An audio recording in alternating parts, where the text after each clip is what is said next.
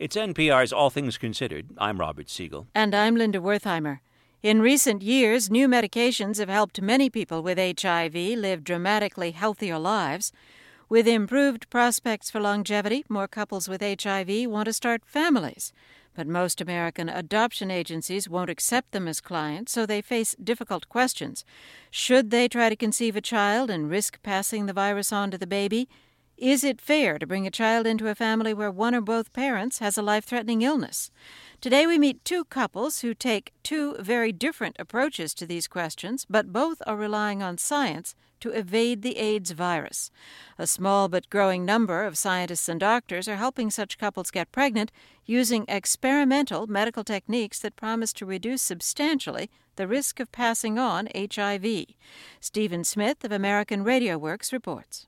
Getting HIV often means giving things up, sometimes the very things one had lived for, like jobs and families.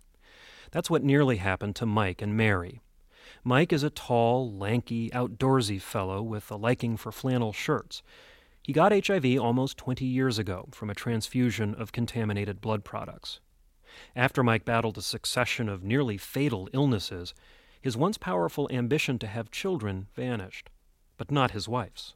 I started wanting a child so badly that there was physical pain inside, whether it would be someone else's baby shower or someone at work would get pregnant, or even being around children was really, really difficult for me. And everything in my being was just crying out for a child. I refused to put her at any risk of infection. That, to me, that wasn't even an option. So we were not going to have children because there was no way around putting her at risk. Scientists say the odds of a woman contracting HIV from a single act of unprotected sex are about 25%. The baby might also be born HIV positive, but that's far less likely. Though Mary never did take that gamble, she was prepared to. The pain inside of seeing Mike sick and knowing that he might, be leaving, what I was feeling was losing Mike and everything associated with Mike would be better if I had a child. Then, in the mid-1990s, Mike started taking a new experimental combination of medications commonly known as the drug cocktail. And like many others on the new therapy, Mike got dramatically healthier. When these treatments came on and Mike was doing so well, it's like, for 10 years we've been waiting for an illness. And we thought once that hit, it would be over and Mike would be gone. And it's like, damn it, let's start living. So they did.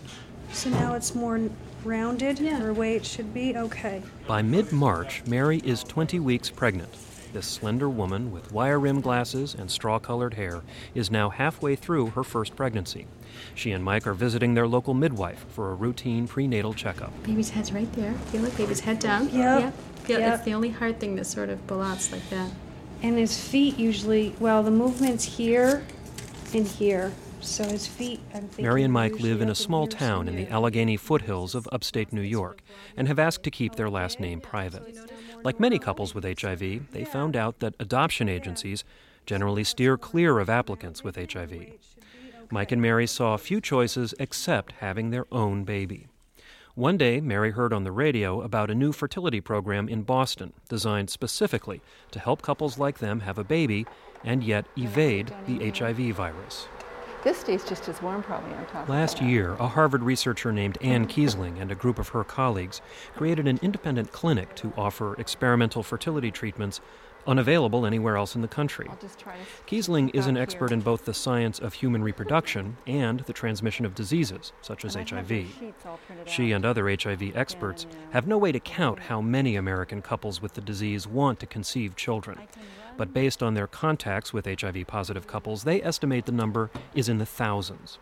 And the number of calls from couples who want reproductive help is growing. We still need one more follicular fluid if you find one.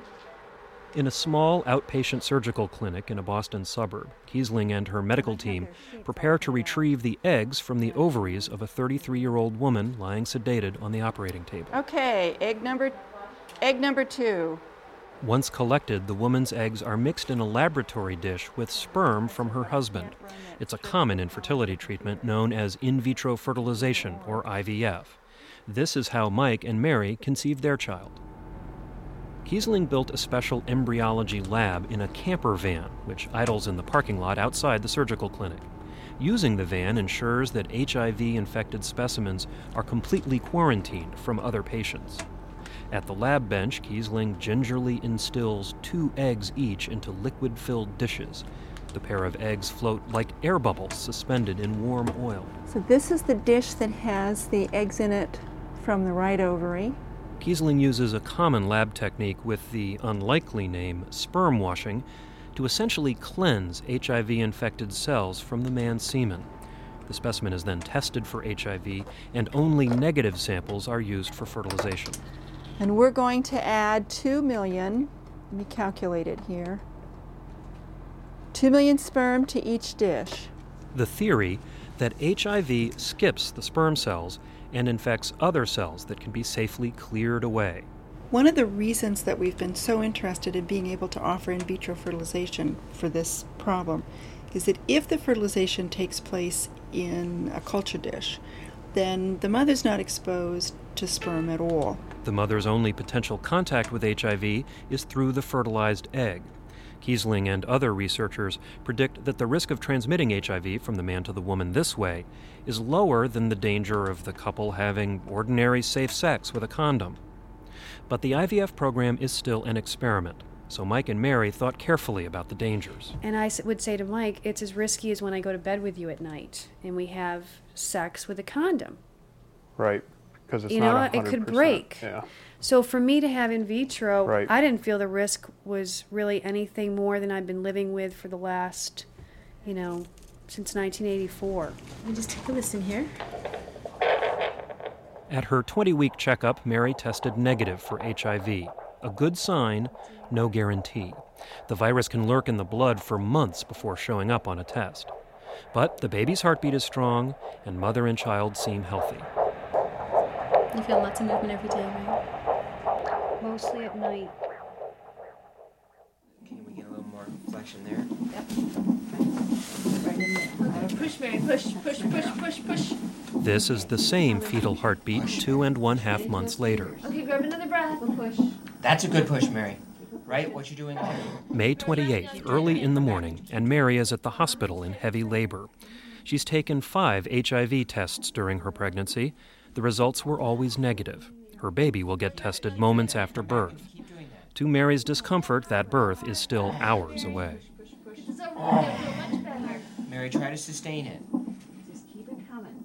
Long and steady's better. Come on. Even though there may be thousands of American couples with HIV who want to have children, medical associations and the Federal Centers for Disease Control and Prevention discourage doctors from helping them get pregnant. The CDC is reviewing scientific data on sperm washing, but researcher Ann Dewar says the agency, for now, warns against the procedure. The current CDC recommendation is the recommendation that was made in 1990, which is that semen from HIV-infected men should not be used, period. Doctors who deal with HIV are divided over helping accommodate these couples. Some who work with HIV-infected babies say it's unfair to the child to risk infecting it with such a dread disease. Meanwhile, some doctors and clinics treating HIV-positive adults point out that the risks are quite low when compared, for example, to possible birth defects, and that people with HIV have a right to bear children. At Columbia University in New York, infertility specialist Mark Sauer is conducting his own experimental IVF program for couples with HIV. His goal is pragmatic, to lower the risks for couples who might well hazard a pregnancy even without the help of doctors. When you ask them, have you ever thought about just having intercourse because of your frustration in not being able to gain access to fertility care, every single one of them says we've certainly thought about it. In some cases, they actually had intercourse without condoms, unprotected intercourse, because they feel desperate to have a child, and it's such a strong drive, reproduction. You're going to have that happen. While Mike and Mary had to guard against passing on Mike's HIV infection, other couples with the same strong drive for children face many more risks. Infertility treatments may reduce the threat when just the man is HIV positive, but they cannot lessen the risk to the baby if the mother is infected. For that, antiviral drugs seem to offer some protection. The risk of transmission from mother to baby is believed to be 25% without medication. It drops to 7 or 8% when the mother is on AIDS suppression drugs. And it can drop to around 2% if the mother gives birth by cesarean section. But for some, those statistics don't resolve the moral questions raised when both parents are infected with a deadly virus. Did you guys wash your hands? Yes. In Central Florida, Tim and Tracy Danamiller are openly struggling with the medical and ethical uncertainties of having children in spite of HIV. Tim is a wiry, laconic fellow. He threads his graying hair back into a ponytail. Tracy is cheerful and chubby and talks and talks. You got hit with the ball at school? I can only hear one at a time. Tim is a carpenter and, with Tracy, the father of a 1-year-old boy. Tim was diagnosed with HIV in 1984. He got the disease by sharing needles with other drug users, and then he spent the next decade fighting his illness like a swimmer struggling against a riptide. Dying seemed inevitable until new HIV treatments were deployed. If you'd approached me 5 years ago on the subject of people with HIV having children, I'd have told you that it shouldn't happen. Medicine is so improved now that I've gone from being close to death, and very sick, to undetectable levels of virus in my system. I'm able to work and function normally, and that's something I couldn't do 5 years ago. Put the bike up or put your helmet on. Tim is Tracy's third husband. She has 4 children of her own from 2 previous marriages, and she too has HIV. The couple married in 1997. Soon after, they conceived little Timothy. While the toddler fussed on his mother's lap, Tim Sr. explained why they wanted another child in their already crowded house, a child they made together. I'm 40 years old, and I don't have a son. I had no one to carry on my name. And actually, I thought we were going to have a girl. We got Timothy instead, and he's my firstborn son. He carries my name, and actually carries my whole name. It's Timothy Harold Danamiller II. So carries the attitude too. Yeah, he carries the attitude too. What Timothy Harold Danamiller II does not carry is HIV.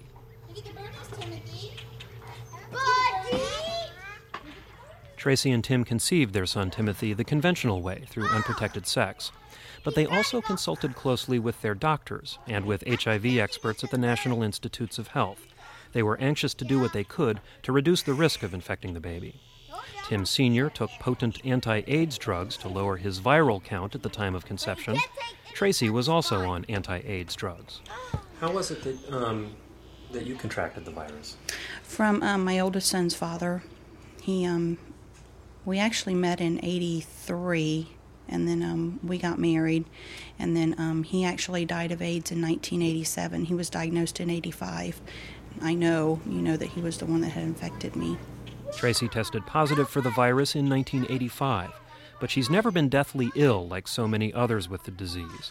She says in retrospect she was so terrified of the virus in her blood that for years she simply denied the truth to herself. It was definitely a death sentence then. You were given your diagnosis, and out in the world you went, and you waited like a time bomb for the bomb to explode. With 3 of her children, Tracy simply gambled that she wouldn't pass along the virus. With unprotected sex and no anti-AIDS drugs, the risk of infecting the baby was 1 in 4. The younger boys turned out fine, but her daughter Leslie, who seemed so wonderfully healthy as a child, later tested positive for HIV. Snacks on the table. Oh, shoot, I forgot my homework.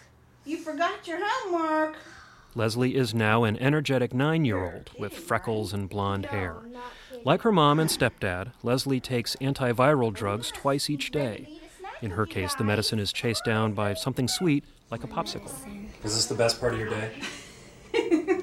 Believe me, you wouldn't want to take that kind. Because that's liquid. Tastes nasty. Liquid. Like a really strong peppermint.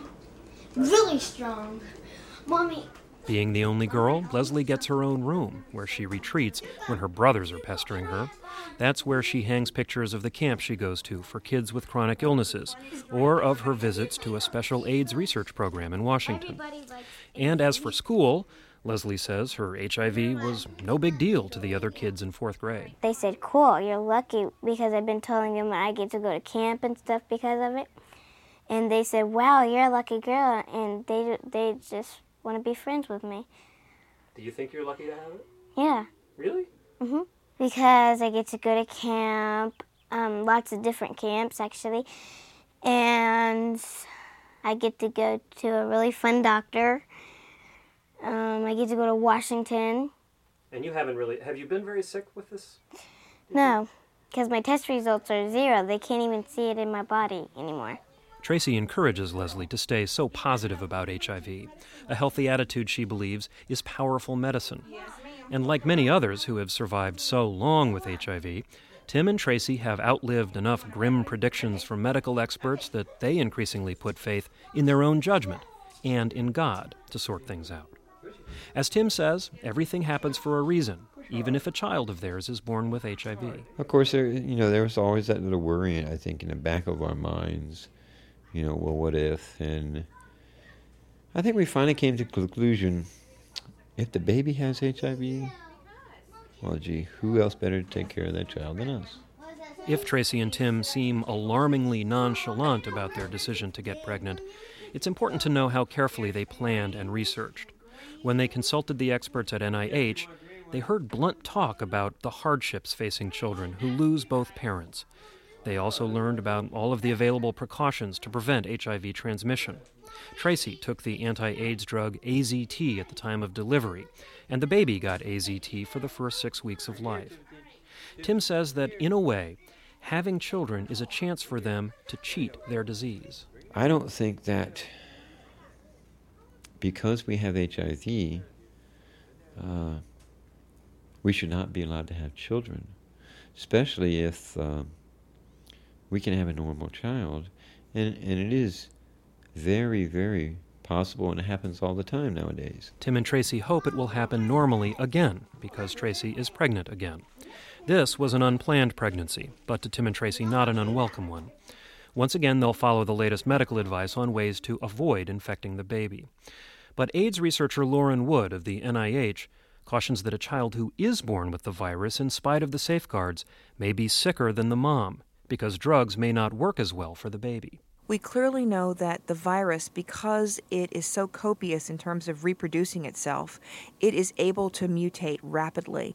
The concern is that if somehow the virus manages to be transmitted to the child despite this potent cocktail regimen, that maybe the child would be born with a virus that was somehow resistant to the drugs that the mother was on. Another issue, Wood says, is the growing evidence that these new antiviral drugs, which looked so promising at first, may not last as long as was hoped. While drugs do work for a period of time, that's just it. They work for a period of time, and the duration of that time varies from individual to individual. And it's that level of not being able to predict who's going to do well for how long that has healthcare providers having real concerns with people electively trying to get pregnant. We don't live thinking like that. We tend to live more on a short-term goal rather than long-term goal. I don't think on the lines of, I may not be around to raise them. I tend to think on the lines that, I'm so grateful I have this moment with them because they could be gone tomorrow too, for whatever reason. So why didn't you tell somebody Timothy was in here trying to get in the tub? Quit playing with yourself. We had one in the tub and one out of the tub, and I had dressed Timothy in his night clothes. His brother decided to put him in the tub fully clothed. Tracy and Tim follow their own principles in how they live their lives and raise their children. They say they recognize the challenges facing their 6 kids and are prepared themselves for the difficulties ahead, of maintaining order among squirrely youngsters in a small house, of the struggle to get by on Tim's unsteady income, and of the persistent shadow of illness and death. But this couple is on a public mission. They want others to know that people with HIV have the right to make informed choices about their own lives and their own kids. Guardian angel, guardian angel, guard me from harm, protect me in sleep without cause for alarm. Keep me safe through darkness of night, and wake me gently with God's morning light. Amen. I love you and you're special. Hey, Mommy. Real hard. Mary. Push. This is over. Much better. Mary, try to sustain it. Just keep it coming. As the Dana Millers prepared for their 6th child down in Florida, Mike and Mary, the New York State couple, were busy with the arrival of their first baby, Mary especially. It hurts. I know it hurts. The baby's head hurts. It does. The baby's heartbeat thumped steadily on the monitor as a glowing ribbon of sunrise appeared through the hospital window. Mary and Mike agonized for years about whether or not to have this baby. They spent a frightening amount of money for the in vitro procedures, and now this child, sired in a laboratory dish, is to be the first American conceived at a fertility clinic established specifically for couples with HIV. That's all very inspiring, Mary says later, but during labor, it felt like giving birth to a cinder block. You're almost there. You're almost You're there. You're there. Head is out. Right. Head is out. Yes. Okay. 7. Oh, she feels that. Baby boy Ryan was born at 4:27 a.m., weighing a compact 6 pounds, 4 ounces. Tests will later show that Mary and Mike's son is HIV negative. Meanwhile, the new baby at the Dana Millers arrived on August 10th. Tracy gave birth to a daughter, Taylor Alexis, in a scheduled cesarean section. Their baby won't be tested for HIV until sometime this month, but the Dana Millers won't find out the results until their October visit to the pediatrician. The doctor's office is an hour away in Tampa, and they don't give HIV test results out over the phone. So, Tracy says mildly, they'll just have to wait to find out. Fact is, she says, if Taylor is infected, knowing it sooner won't change anything, because HIV is a disease you live with. For NPR News, this is Stephen Smith. This is All Things Considered. Support for NPR comes from NPR stations and the Glenmorangie Distillery, Tain, Ross Shore, Scotland, since 1843. www.glenmorangie.com.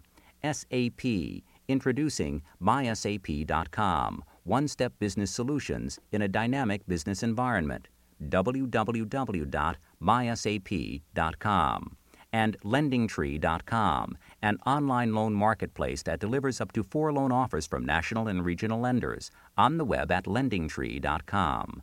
This is NPR National Public Radio.